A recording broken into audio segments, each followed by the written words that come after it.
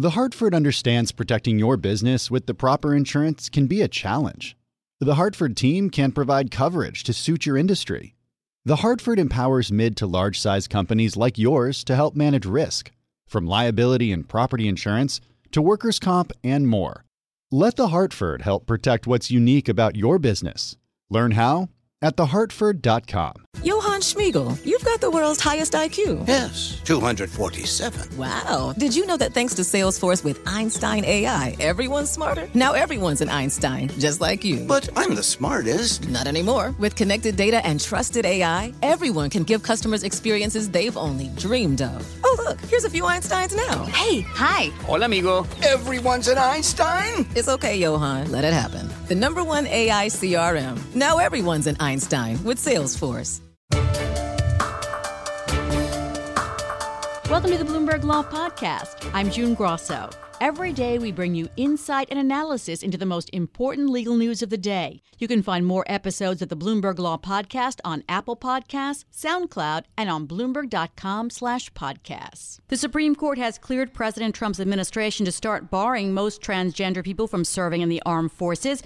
The vote was 5-4 down ideological lines. Joining me is Bloomberg News Supreme Court reporter Greg Stohr. Well, Greg, we've been waiting for this one. Tell us more about it. We have, June. The lower courts had blocked the administration from putting the ban in place, and the Supreme Court today stayed those lower court rulings, which means the Trump administration can go ahead and start banning most transgender people from serving in the military while this litigation plays out. A big win for the administration. We don't have any explanation for what the court did, so it's hard to say too much, but it certainly at least suggests that ultimately the court will hear the administration's appeal at some point and uphold the transgender ban.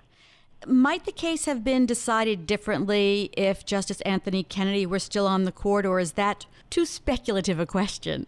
Well, it's certainly speculative, but I think we could say that there's a reasonable chance that would have happened. Justice Kennedy, of course, was a champion of gay rights for much of his time on the court. And that, we can think that perhaps that would have made a difference for him, that Justice Kavanaugh, who succeeded Justice Kennedy, was in the majority here. On the other hand, in Justice Kennedy's last term, we saw him do a couple things that might have suggested he would have agreed with Justice Kavanaugh. First of all, he voted to uphold Donald Trump's travel ban, showing that he was very sympathetic to claims from this administration that national security interests drive a particular policy. And then there was another case involving the gay couple who went into a Colorado bakery to try to get a cake to celebrate their wedding.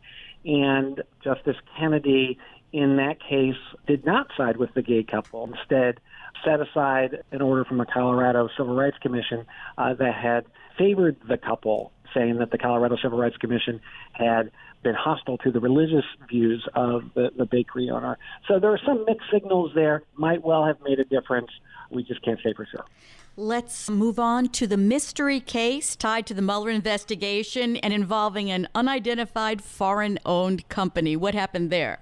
The Supreme Court said, we will allow this company to file a sealed petition for review, known as a cert petition, with a redacted copy available for the public. And then the court released that redacted copy of the appeal. It doesn't shed a whole lot of new light on it. We do understand that this case involves a grand jury subpoena by the special counsel's office.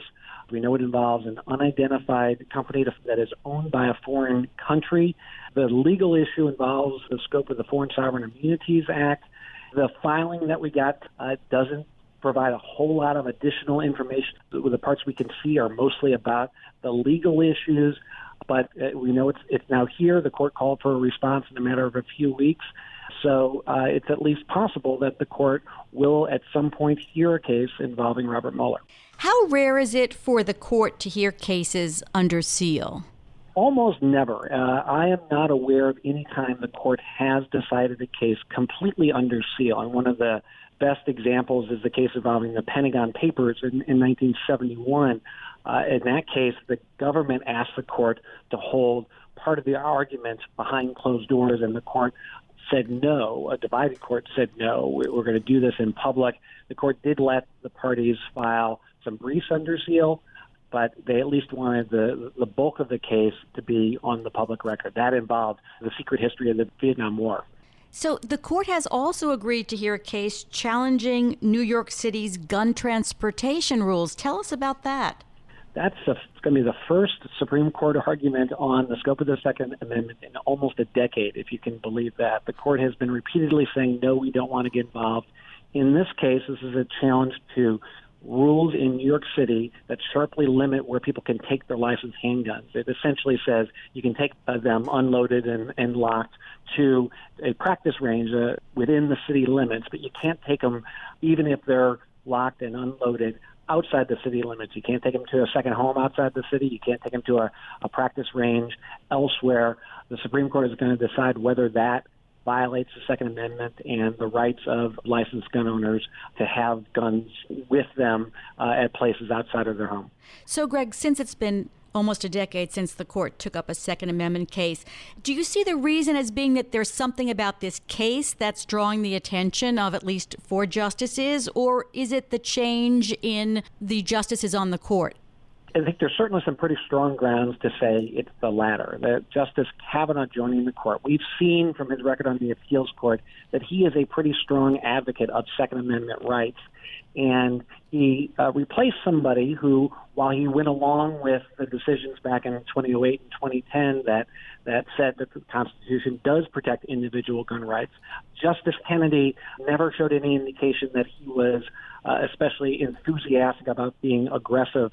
And in fact, there are some indications that we've gotten in the years since that decision that Justice Kennedy insisted on some language in those earlier opinions that limited the reach of that individual right, said that, the government still retains the right to, say, bar convicted felons from carrying firearms. So we may see a more aggressive Supreme Court with Justice Kavanaugh in enforcing Second Amendment rights. Now let's get an update on Justice Ruth Bader Ginsburg. Is she back at the court this week? She is not back at the court this week. The last word that we've heard is that her recovery is on track. The court is now about to go into a 4-week recess. She has a few public appearances that she has canceled in the next several weeks. But the real next point we're going to be looking at is when the court comes back on February 19th or possibly February 20th to hear their next arguments and possibly issue opinions. We'll be looking to see whether she has returned to the court and gone on the bench for those cases. All right. Thanks so much, Greg. That's Bloomberg News Supreme Court reporter Greg Stohr. Thanks for listening to the Bloomberg Law Podcast. You can subscribe and listen to the show on Apple Podcasts, SoundCloud, and on Bloomberg.com/podcast. I'm June Grosso. This is Bloomberg.